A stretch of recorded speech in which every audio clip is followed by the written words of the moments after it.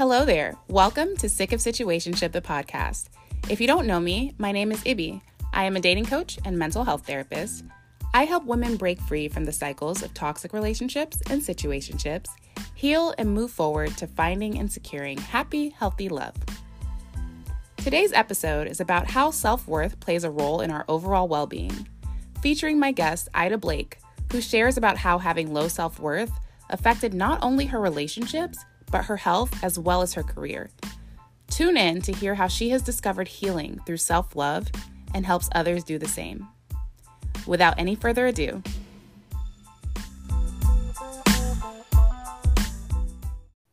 hey Ida, welcome to Sick of Situationship, the podcast. I'm very glad to have you here. Thank you for having me. Yes, please tell us a little bit about yourself. Okay, I'm 36. As you know, I'm Ida Blake. I am originally from the Caribbean. I've lived in London, UK for about 20 years. I'm a mum of a 3-year-old. I've chosen to be single. I'm a mompreneur. I'm a weightlifter. Literally love the gym. And I'm an advocate for cultural foods. So with that said, I've wrapped up myself as a holistic health coach to serve women of color throughout the globe. So I love how you combined everything to create your, I guess, this is your dream career. Well, it's my life experience. And with my life experience, I've learned lots of lessons. And I just happen to have a gift when it comes to listening and understanding people. And I enjoy health because I think health, not just cliche, it's your wealth, but it's everything. So I heard you mention that you're single by choice. Do you mind sharing about that a little bit? Well, interesting for me, when I started to get involved with men was actually quite at a young age. And I had this fantasy of, you know, the man in the dark shining armor sweeping me off and making my life worthy of living. Yeah. So that was a fantasy. And I started dating pretty young, and I had an ugly duckling syndrome. I don't really want to laugh, but I'm just thinking about why I made choices that I've made. But I had an ugly duckling syndrome because when I was growing up, I was never really affirmed within my home, and I was bullied a lot for my looks. So I had this idea that I was ugly. So when a really cute guy found me attractive, and I found him attractive, I would think that that was the end and the all. So when I started to date, I realized that I dated men that would initially like me, but they didn't really follow up their interests in a very consistent way. And I would just kind of over romanticize trying to conquer them to see me. And that kind of had been the template for all my relationships till I met my husband. And he really love bombed me at the beginning, like ridiculously. And being an ugly duckling and having a guy so handsome and he seemed to be perfect, um, I realized that I didn't know who I was. So I was kind of living to what he wanted me to be. And I think during that 12 years relationship, I discovered a lot about myself because I realized I deeply wasn't happy. I didn't like how he treated me. And I was able to have a couple people that were actually in healthy relationships. I'm talking Black people in healthy relationships, because a lot of Black people I knew were in very terrible relationships in terms of arguing, distrust, just not healthy, abusive. And I knew two people that actually genuinely were in healthy relationships. So I knew it exists. And not to say that I didn't come from a home that, typically my parents seem pretty normal. They didn't argue, they worked really hard, they had a business together, and I don't know, but something was still lacking. But that wasn't really, I guess, it's difficult to say. It looked normal, but now as an adult reflecting back and my parents aren't together anymore, I can actually see what the issues are, but I didn't see that as a child. So, anyways, with my husband and having my daughter and, studies, coaching and working with people with eating disorders, I realized there was something called an attachment style. And I started to reflect on my own self. And I realized, okay, I've picked up a certain blueprint in childhood, and having my daughter, I said to myself, I don't want her to have this experience when she gets older. I need to give her a different example. And Mhm. that was the catalyst for change in terms of stepping away from my marriage. So yeah, that's why I've chose to be a single mom. Okay. Yeah, awareness is key. Because I noticed that I've never even, because when you do one thing one way, you do it in all ways. So it's Mhm. funny, like not speaking up for myself in my relationships or not expressing what I truly feel. I did that in my work, in my career. Mhm. Like I did that as well in my career. And it's funny, the reason why I had to make shifts within myself was because when I had been thrown into senior positions, like to do workshops and public speaking, I would clamp up. I didn't know what to say. And I remember like just Googling, okay, what can I do to get past this, self-doubt or not feeling comfortable in front of people. And this lady, she just wrote this really beautiful article that was literally targeted at people, what kind of white collar workers who wanted to do better in their jobs and etc. And she spoke the language perfect. And this Mhm. was drama therapy classes to help people to shift certain emotional blocks. And interestingly, I realized that the block wasn't just public speaking, the block was just with everything when it comes to expressing myself. So drama therapy, I guess, is probably one of the most kind of underdog therapies. It's not really spoken about, but in a nutshell, it's basically the brain can't tell the difference if you're acting out different archetypes or different kind of personalities that you not normally using in your everyday life. So Mhm. saying if you're a person that is afraid of authority, you might act out being authority, being that person that embodies authority. So I did quite a lot of drama therapy and it really, really helped me to shift. And then starting to embody that a lot, it helped. I guess I started to get more courageous. And I Mhm. can't really explain it because it's not something tangible. It's not something that even words can justify. But it really helps me to shift a lot of things. Can you describe some of the behaviors that you engaged in that Definitely wouldn't speak up for myself. If my partner would do something that, like in my marriage, my partner had 3 children outside the marriage. Mhm. And even when he didn't even tell me the truth, and I found out, it was difficult when he was trying to blame me for his behavior. And I was actually trying to justify that maybe I was wrong, why he did what he did. So it would be things like not standing up for myself and Mhm. then saying yes to things that I really didn't agree with.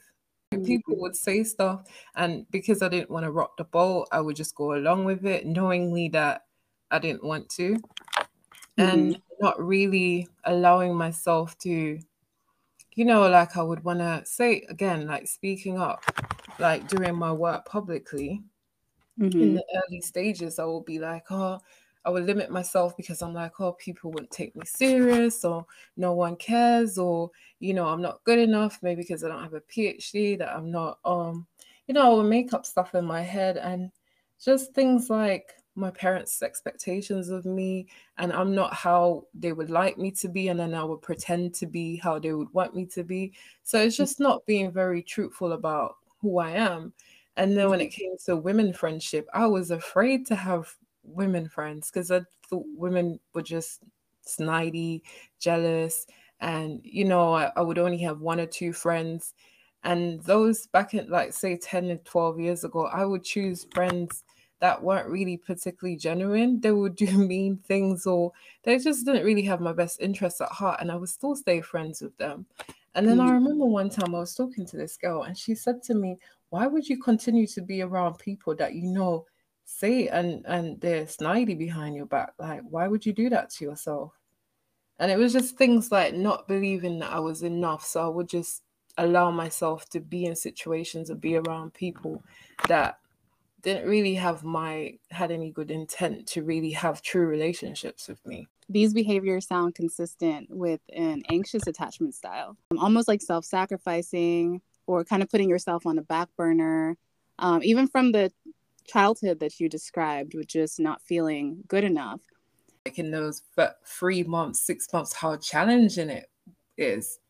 This man literally, when I mean, he would walk over me, seeing me exhausted, and just didn't care to give me any form of help. And I realized he was just so cold to me. And I was like, this is not natural. Like, I was like, I actually saw his lack of love for me, like broad daylight. And I was like, no, I can't do this to myself anymore. Yeah. Well, it's great that you made that decision for yourself. Because I feel that I've done so much work, I'm so aware of myself and in terms of when I'm getting close to somebody. But what I do, I kind of vet men anyway to see what their intentions are, because men could be dating, but they're not necessarily dating for wanting commitment. And I've learned to assess that straight away.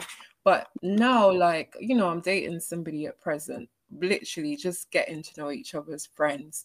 And I find it really easy to talk to him, in the sense, like, not feeling I need to filter myself, not feeling I need to water down myself. Like, we just get on like just normal human beings.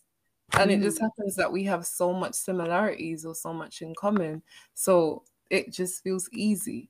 And things like being vulnerable and sharing my past and stuff.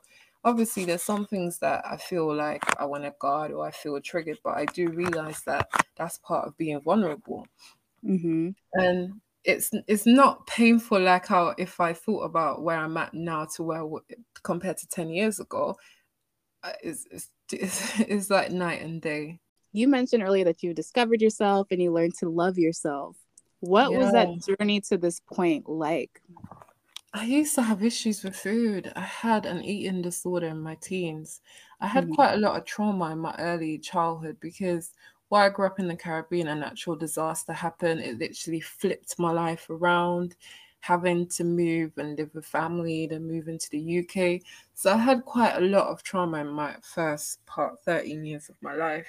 And then, my relationship had broke down with my mom. And at that time, I remember my aunt was a terrible cook. I mean, a terrible cook.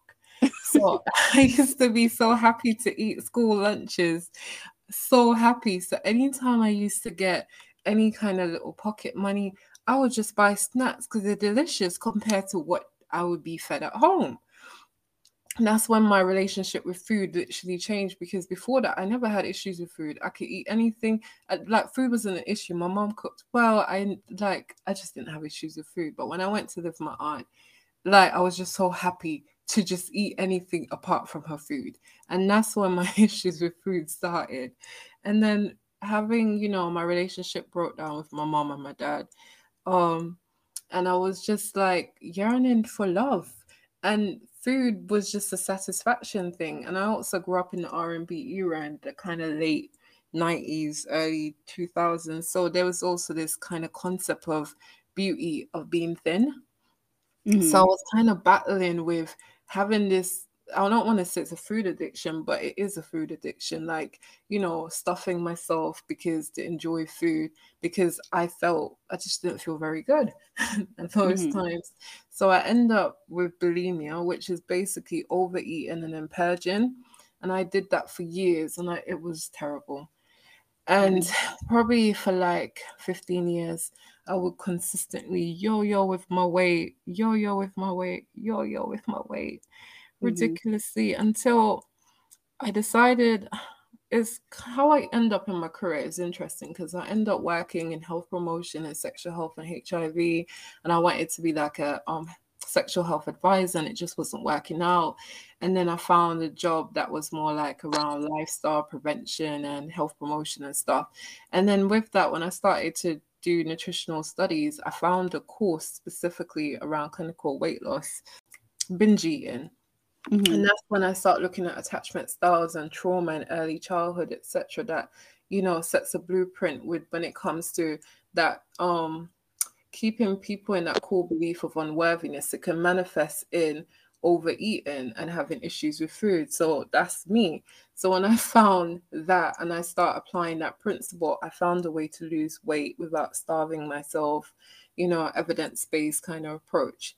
Used that, and then, like I said, I end up in drama therapy, and then starting to discover myself, started to get more grounded with God. I think that was one of the hugest things, starting to build back my relationship with God. And I know everybody have different ideas and have their own God of their understanding, or don't even believe in God. But what I do realize is that if you have to believe in yourself to the point that you know that you are enough. So starting to strengthen my foundation with God and start working with spiritual practices, like using like an agreement, and everything that I do will be based on that principle. And it just helps me to be grounded within myself. And that took time. And then I spend a lot of time trying to forgive myself and forgive the people that I felt hurt me. And, like having to look back at my parents' lineage, look at how they were raised, how they were influenced, how they were programmed, help me with the forgiveness, so that I can understand it's not really blaming and saying they wronged me so much, but was understanding they themselves were conditioned as well. So with that helps me to release a lot of guilt and blame within me and anger. And so in a nutshell, that's how I kind of healed in that sense. And then seeing a lot of Black women, a lot of women of color, in terms of the health system, or the diet system that's kind of portraying healthism or healthy eating, it's never culturally appropriate, period. And it doesn't really reflect the traumas that we also experience. So I just felt that's missing, and I just felt that's something I can feel because I've gone through this in my own life experience. So why not teach women how to fall in love with their self? Because rather than thinking that being in a slimmer body is going to create your life now, be happy now, love yourself now, and then that end result that you're thinking of doesn't even matter. You will get there, but there's never an end destination. It's always going to be a journey of, constantly remodeling yourself, because you change as you mature. Things come up, things work this way, things go that way. Life is just not linear, is what I'm basically saying. So it's being present in your body and making the most of it by nourishing it, moving it, just being a best friend to yourself. Yeah. Oh, I like that. Being a best friend to yourself. Yes, because I think that mindset helps a lot in terms of the things we say to ourselves, the way we look at ourselves. If we had a best friend who was doing that, would we like this best friend? Would we still keep them around? Like, think of the things you're saying to yourself, you're believing about yourself. If it's not something you wouldn't want a best friend saying to you, then we shouldn't be saying it to ourselves or feeling it about ourselves or thinking it about ourselves either. So that's a great point you made about being a best friend to yourself. Yeah, it's been a journey for me, Ify. It really has. And it's good because I'm happy, like, for no reason. Like, I'm just happy that I have life. Yeah. Happy that I'm just happy for the sake of just being happy. I don't have to have any reason to just be happy. Yeah, that's beautiful. I think everybody wants to reach that level of just bliss. Like, there's no reason for it other than the simple fact that you're living and Yeah. you feel fulfilled and you're just happy with yourself. And Yeah. that's So, the only thing I could say to my younger self, that, that feeling wouldn't be forever. mm, And it took a while into my 30s, but I mean, at least I can't say I've arrived, but I'm in a much better place. that's great. That's something your daughter can definitely, look up to. Just hearing what you said, especially about it's not linear. Your journey is not linear, but on the other side of it, if you keep pushing through, I mean, look where you are now, at a place that you want to be. So that's a great thing that she can actually look up to. And that's all I wanted. I wanted to give her a different experience to how my template was set. Yeah, I'm glad you're making the conscious decision. A lot of us tend to parent how we were parented. I know. And that's what results in the repeated generations of the same thing. So Yes. this is great that you're making the conscious decision. Somebody created like a meme type post, but basically it said, whatever you heal in yourself, you heal in your ancestors. And it's so powerful. I had to cry because it's true. Carry their cellular memory. Right. You're breaking the generational curse, the generational traumas. That's so Yes. true. Wow. Well, with that being said, you are a holistic health coach and you said you teach women how to love themselves. Can you tell us a little bit more about how you work with women specifically? What is it you do with them and how do you help Mhm. them love themselves? So I'll take them through 3 phases over 12 weeks. The first month is really biological, physiological reset because you can't get a clear mind if your body is gunked up by poor eating. You just can't. Your mind is not going to be like open because you're fogged up. Your Hmm. body is undernourished if you're eating poorly. So literally detox, reset, like having a balanced diet, understanding what that means by reflecting on how you're presently eating, relook at the concept of dieting. Because Hmm. when I say to people, diet in the dictionary simply means your food intake. Let's start from there and start relearning some different stuff about creating a balanced diet, what it means to lose fat, the extra fat that you're carrying that you want to get rid of. So forget about weight, you want to get rid of that. How do we eat for results? Hmm. Then the second month is really liberating yourself from the programming that you've inherited from childhood that's, led you to the behaviors where you use food for different reasons. It's not necessarily just for stuffing yourself for comfort, but if Hmm. you've got poor relationship with food that manifests into you having overweight, you have to relook at your programming and reset that. Then how do you step out your comfort zone? Because it's one thing to learn the things that you need to do, eat for results, but self-sabotage is a common thing that comes up. So it's really being realistic that change takes time to be embedded in your mind to create, lasting habits. Hmm. And coming out your comfort zone, trying different things, to move more, to interact more, expand yourself in terms of all areas of your life, because the majority of people who don't have energy is because they're not happy in their lives. And I'm talking all areas of their lives. So when you're not happy, you're having to cover those emotions consciously. That drains you.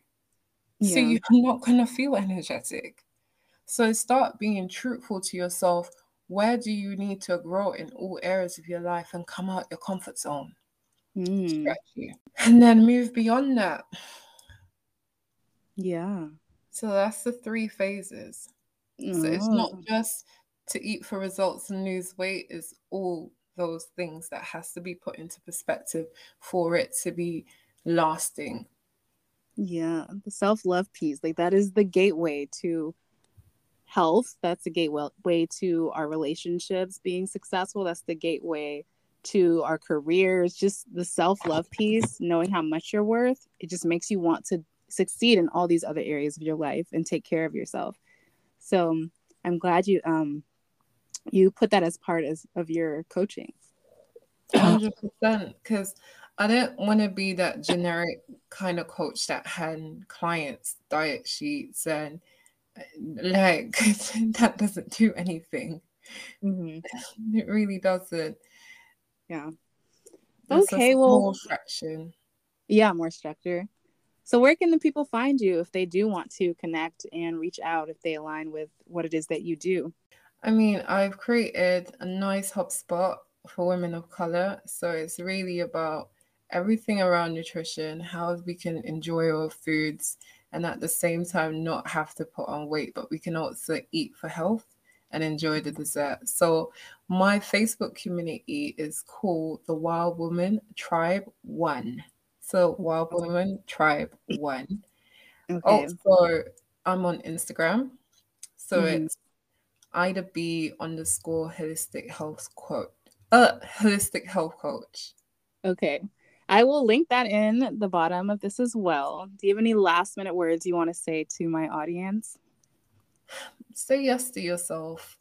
Mm. And there's no growth staying where you're at because you know what you're yearning for. And the truth is, you do deserve it, but you have to believe it. And just believe. That's all you got to start with, belief. And the unknown is not really that bad. I think that's where Hmm. the blessings unfold, but you just got to say yes to yourself. Say yes to yourself. Well, thank you, Ida. Thank you for having.